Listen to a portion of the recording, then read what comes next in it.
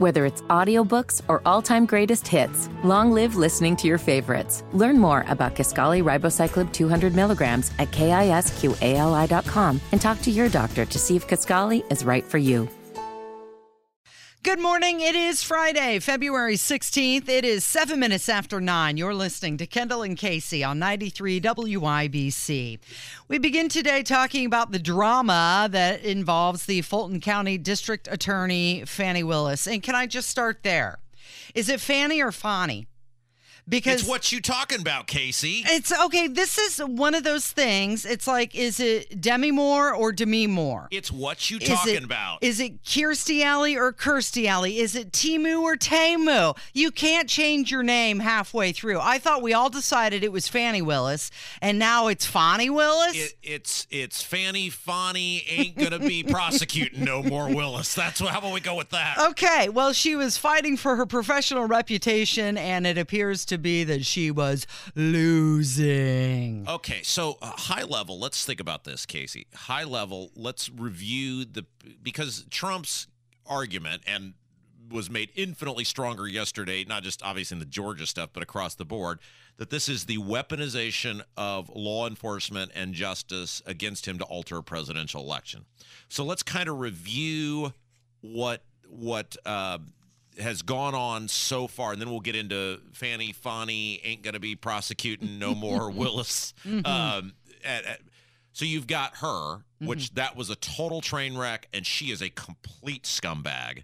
And that all came out yesterday, and I know we're going to play some audio. So you've got her, who clearly is a radical leftist ideologue who has no business doing anything in justice. I mean, the things that came out about her yesterday and the way she handled herself yesterday, that is a person who has no business whatsoever. It's okay, let's check her and throw the Georgia case out the window. Any reasonable person yesterday would agree to that. Now, in New York, you've got Alvin Bragg, another total Marxist leftist maniac who is relying on some untested, unproven legal scholars across the board of all political persuasions are rejecting theory about this hush money stuff.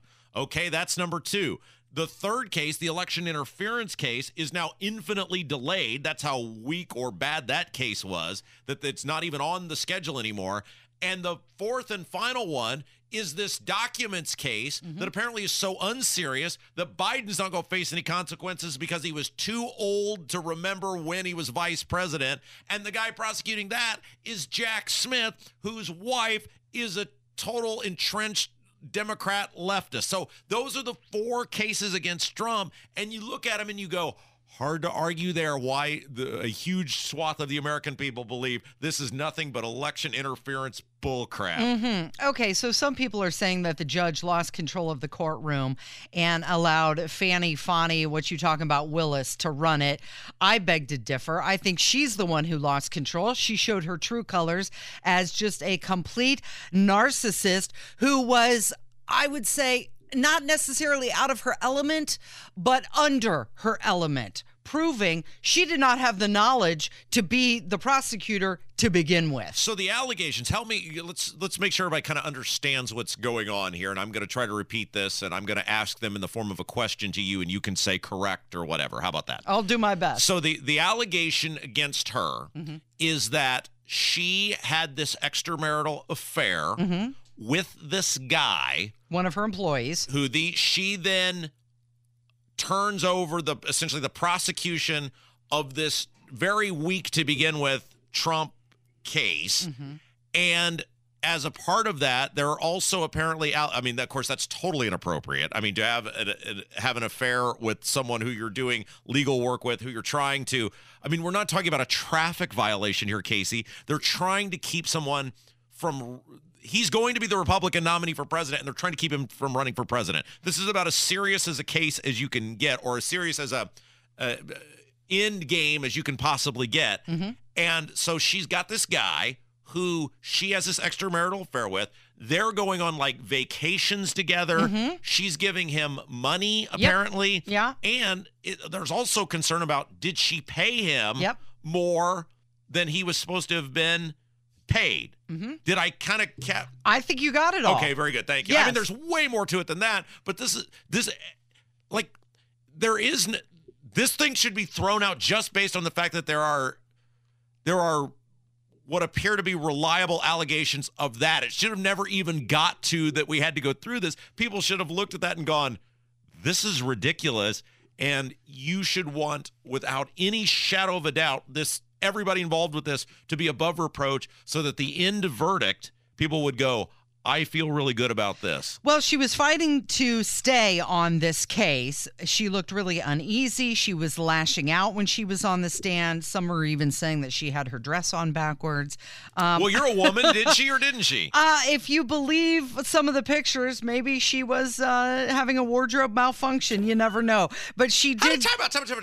How do you put your dress on backwards? Like I could see, hey, I wore a blue sock and a black sock, or hey, your fly was unzipped. That like those things happen. But how do you you're a woman. How do you put a dress on backwards? It looks like it's one of those dresses that zips in the back. She had the zip in the front, and maybe it fit her that way. Or maybe it's one of those reversible sort of clothing that you can wear either way. Now, I admit I have done this in dressing my 7-month-old, where I have put the pants on backwards. Yeah. However, that is a 7-month-old who's being dressed by someone else who's not about to venture out into public and is certainly not on trial for her professional life. Mm-hmm. How would you put your clothes on? You would think, hey, when you look in the mirror, is there a mustard stain on my shirt?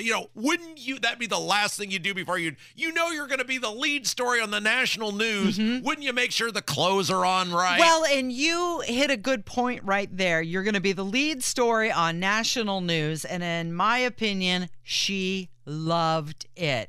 She said she didn't love it, and she went out and said, I'm not the one who's on trial here. It's these people who are on trial, when in fact, I got the feeling that she was lapping up the attention. They said that she was a hostile witness. She was arguing that she was not a hostile witness. It's a legal term. She should actually know. They said, we're not describing your temperament, but let's get into some of the audio from the case because it's just spectacular. Here she is objecting to the record, saying that people are being intrusive into her personal life.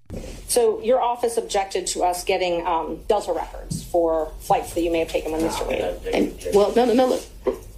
I object to you getting records. You've been intrusive into people's personal lives. You're confused. You think I'm on trial. These people are on trial for trying to steal an election in 2020. I'm not on trial, no matter how hard you try to put me on trial.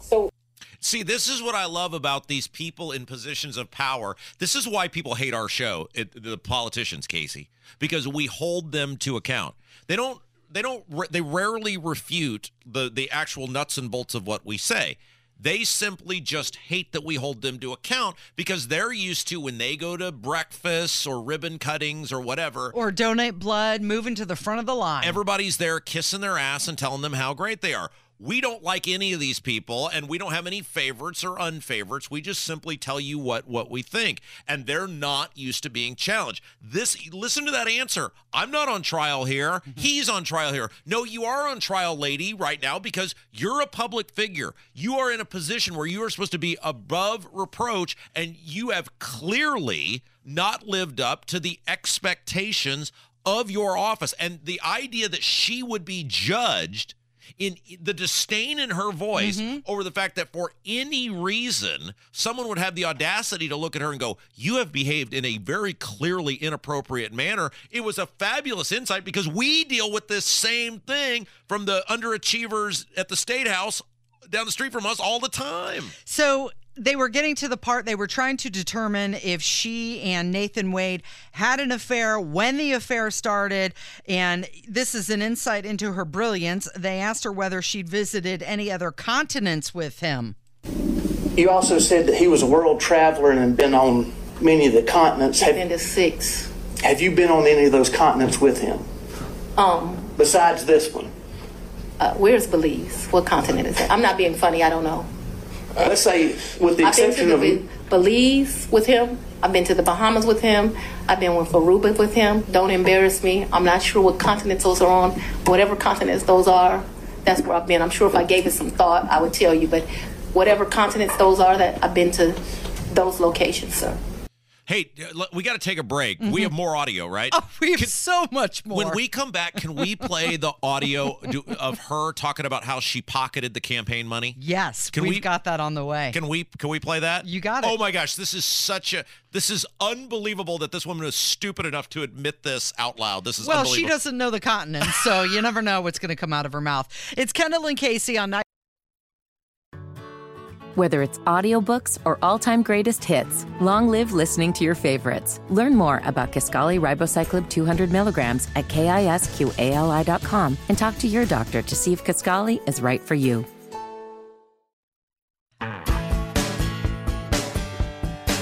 Good morning, 21 minutes after 9. You're listening to Kendall and Casey on 93 WIBC. So the lead prosecutor in the Georgia case against Donald Trump took the witness stand yesterday.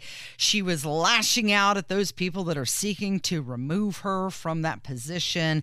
They're claiming that she improperly benefited from the case because of her boyfriend, that he took money and, they went on some vacations together. What you talking about? What you talking about? What you talking about? What you talking about, Willis? So, Fannie Willis, what you talking about, Fannie Willis? She seemed smug and dangerous and at times defensive. Well, and we have talked about this many times. This thing yesterday was great for people to see this on display. And every so often, these high-profile cases pop up. You feel horrible for the people who are being persecuted. Like Duke LaCrosse is a great example of this. And one of the issues with our country is, and when the founders set this country up, people in positions of power and influence were decent, noble, righteous people who they had lived through the foundation of the country. And so the founders could never imagine a time where people wouldn't know what it took to found this country. And as such, only the best of us would be running and elected because we would always want to preserve what had been fought so hard for. Well, obviously, it didn't take long to where people figured out I can make a career and make money and all sorts of other things by being in politics. Mm-hmm. And it went from the best of us to, in many cases, the worst. The worst of us. And we have seen, look, there's a lot of scumbags that are in politics and, senators and congressmen and, state level people.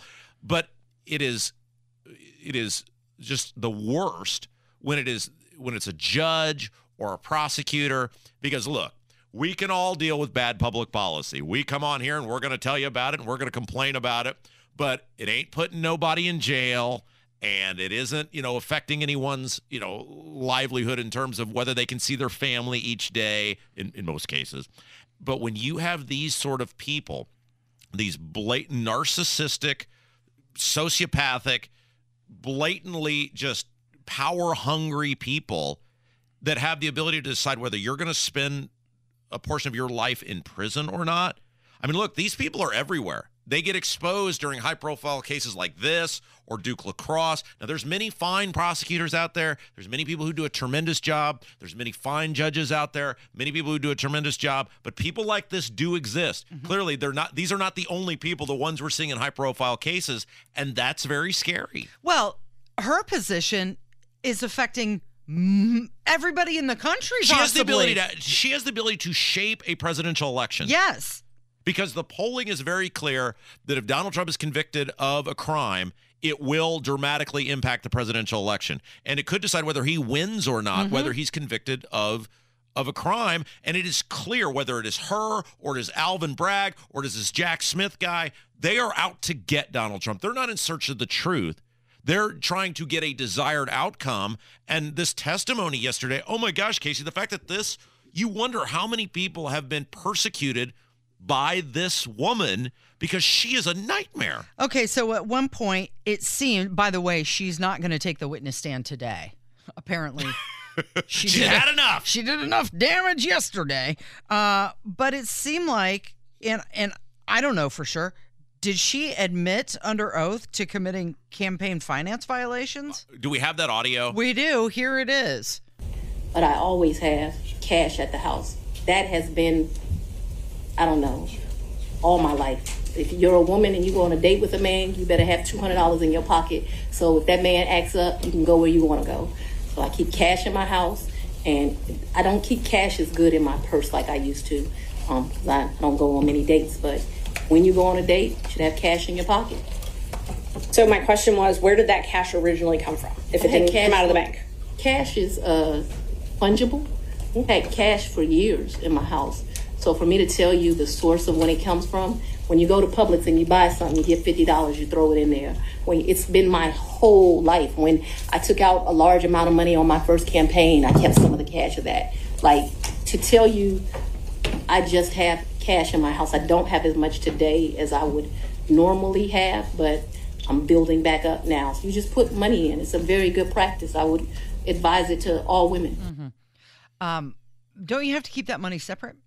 Well, I'm not a lawyer. Separate accounts? But campaign funds? And look, here's the thing, no matter Casey. where it came from. Well, here's the thing, Casey. And I don't know who needs to hear this, in central Indiana, but campaign finance violations are, one, very serious, and two, all it takes is one interested person to look into your campaign finance report, and it's pretty obvious if one interested person, it's really the worst type of fraud to try to commit, because all it takes is one person, because the campaign reports are public. This is not American Greed where it's done behind closed doors. Your campaign finance reports are public, and if one person who knows what they're doing looks into your report and finds something amiss, all they have to do is report that to the correct authorities, and Katie bar the door.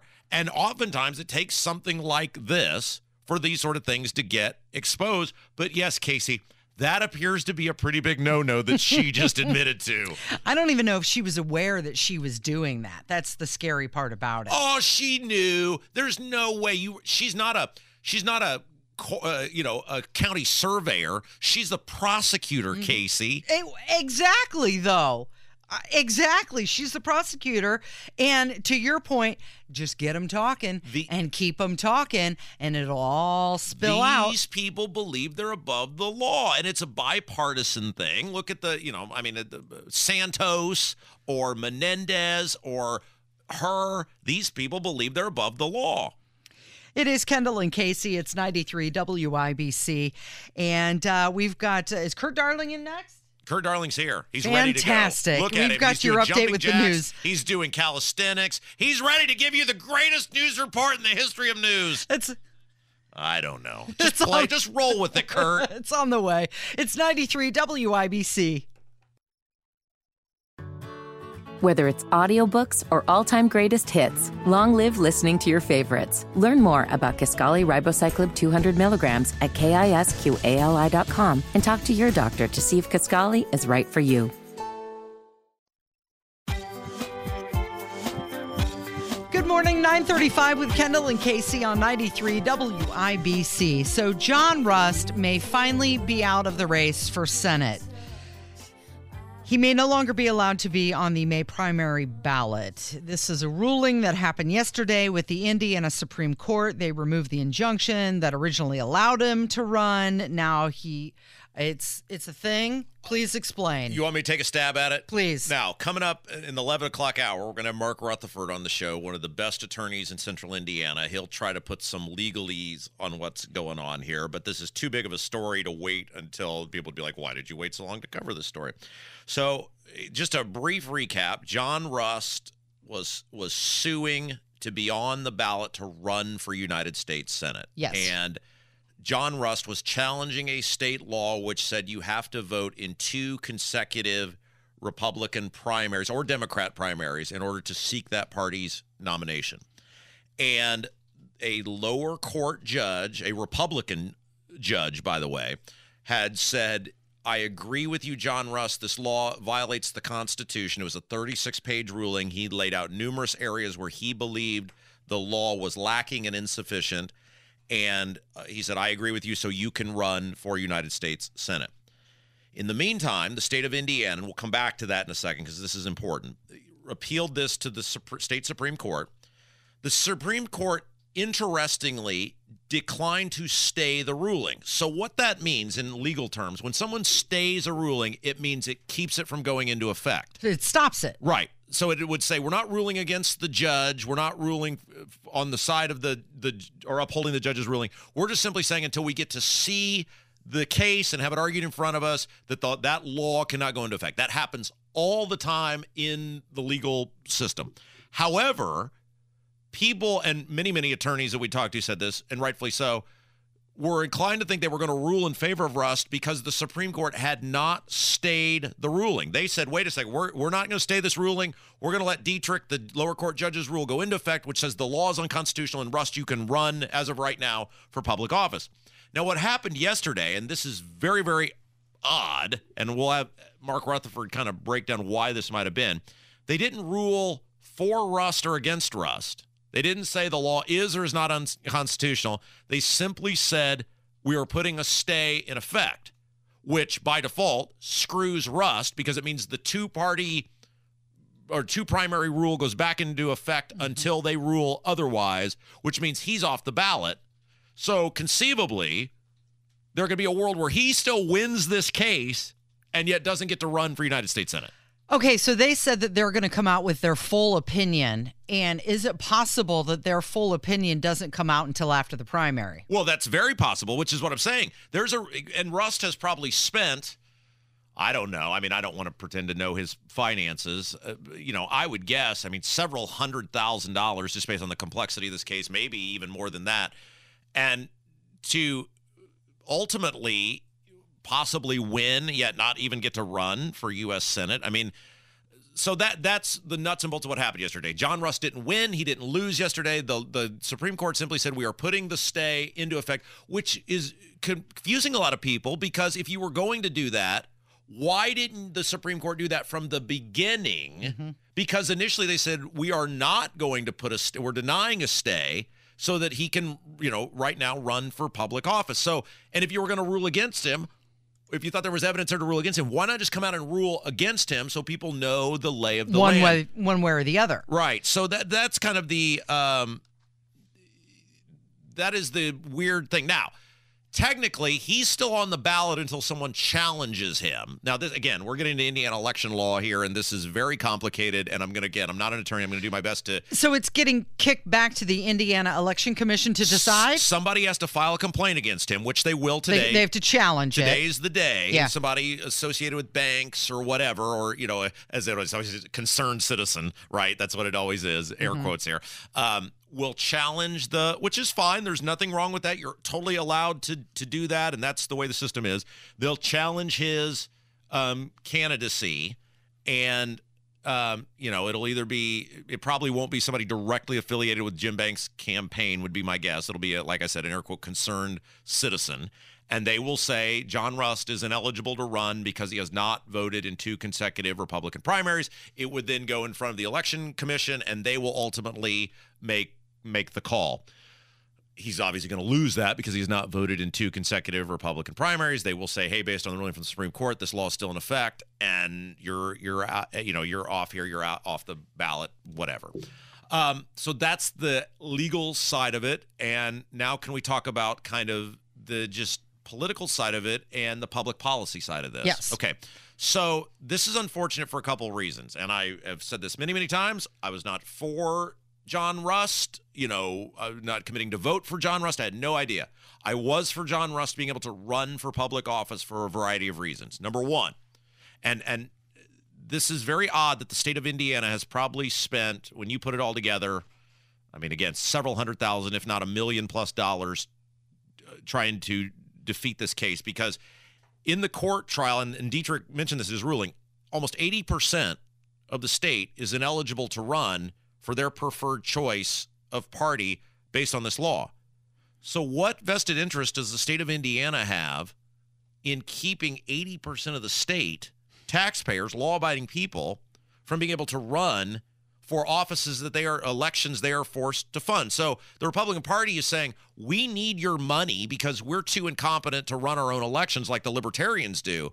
But we don't want you to be able to be a part of the process unless you play by our rules. We'll take everyone's money, but you got to play by these specific rules in order to participate in the thing we force you to fund. So, 80% of the state is getting screwed here. I don't like that. I think if you're forced to fund an election, this is America, you should be able to run for an office you desire.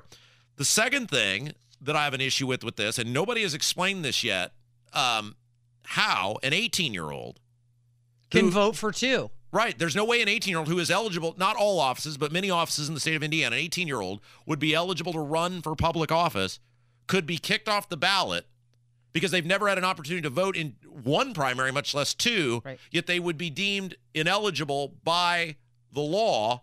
How do we square this and make this okay? And number three, you've got these county chairmen who are unelected people. Now, they're elected by the party brass, but not the voters. There's not an election for, Hendricks County Republican Party chairman. An individual can decide whether you are allowed to run for public office or not without any sort of verifiable standard. It's just... Do they like you or not? Yeah, it's right. Are you a Republican? Do they want you in good standing? Right. And that is, there's nowhere in the state constitution, and Dietrich mentioned this in his ruling. So there's three issues here that it's like, how do we square that? So that's the public policy side of it. We need more people to be running for public office. We need different people. We talk about this all the time on our show about how it's just the same people running the same ads with the same ideas. And this is why we keep getting the same results. This will exclude all these people who wake up one day and go, you know what? I'm sick of what's going on in this country. I want to go make a difference. Well, a whole bunch of these people are going to be completely ineligible, and that's by design. The Republicans and Democrats want to control who can run because they want to control the outcome. And this law makes it so that if you are a person who's fed up with the system, you're not going to be able to make a difference. The other part of this, and then we can get off this, is when there is no competition, it's hard to hold someone accountable on what they intend to do. And we have seen with Todd Young, because he had no primary competition, because Danny Niederberger, who tried to run, again, his was a signature issue, not a primary issue. But Todd Young was not held to any account in a primary. He didn't have to give specifics on what he would do. He didn't have to make pledges. None of that. And what happened? He spent the past 2 years stabbing conservatives and liberty-minded people in the back, which we told you he was going to do. And I am very concerned now that if there is no Republican primary, Jim Banks, who has been endorsed by the state party, and we know what we think of them, is going to walk in there. And I would say this for anybody. Any person should have primary competition. It's the same thing. It's the same picture. There's no way to hold him accountable because he's going to win. Right. He's going to win because the Democrats are so inept in this state. And we know what the libertarians are, and God bless those guys, but they're no better off than they were 6 or 8 years ago. So he's going to win without any competition. He's going to win without being held to any account. And we're going to be the losers for that. And so I think this is a sad day, not because John Rust seems like a nice enough guy. I don't know. Not because I was even going to vote for John Rust. I want competition. I want people to be held accountable. I want us to be able to hold these politicians' feet to the fire because I see what happens when nobody runs against them. So John Rust did come out and he said that he's been fighting the establishment since day one. He'll never stop fighting. All options are on the table, including relief from the U.S. Supreme Court. It'll be interesting to see how far he wants to take it. Well, and look, I hope... and what the full opinion is. Well, yeah. And look, I hope... I want competition, period. I hope if they throw him off the ballot ultimately, again, not because I love him, but because I want competition, I hope he tries to run as an independent. I hope he gets the signatures and goes through that process, and he has the money to be able to do that. And I know he considers himself a Republican, but if the state's telling you you're an independent, then go do that. Don't give up, man. We need competition. We need people to hold people accountable. And it's just be fascinating to see what the Supreme Court's explanation on this is, because it's not good for transparency. It's not good for public dialogue. It's not good for the political process. And most importantly, look, it doesn't affect me at all. I'm a Republican in good standing. Think about this, Casey. Think about the awful things I say about the Republicans on a daily basis. And you can run. Totally. Right. But somebody who like Rust, who's given money and all these other things, totally ineligible. Does that make any sense to anyone? Yeah. No, of course not. It's Kendall and Casey. You're listening to 93 WIBC. Whether it's audiobooks or all-time greatest hits, long live listening to your favorites. Learn more about Kisqali Ribociclib 200 milligrams at KISQALI.com and talk to your doctor to see if Kisqali is right for you.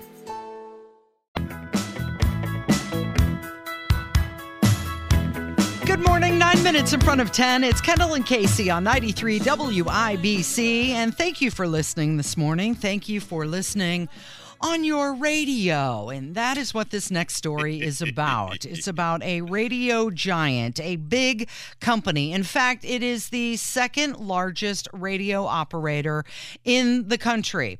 And they were just about to file for bankruptcy, but a management fund swooped in to save them. And that's where the story takes a turn, because the management fund that is swooping in to save this large radio broadcaster. What's the name of the company, Casey? Odyssey is the name of the company that is the second largest radio operator in the country. Right. The management fund that is swooping in to save them from bankruptcy is the George Soros Fund. Okay, so this is a really big deal because this will likely dramatically alter our industry. And, people who've been around radio for a long time, it is a reality that many, many radio stations, including this one, are owned by corporations. Mm-hmm. Now, Casey, you're a radio scholar. Jason, you're a radio historian. You'll back me up on this.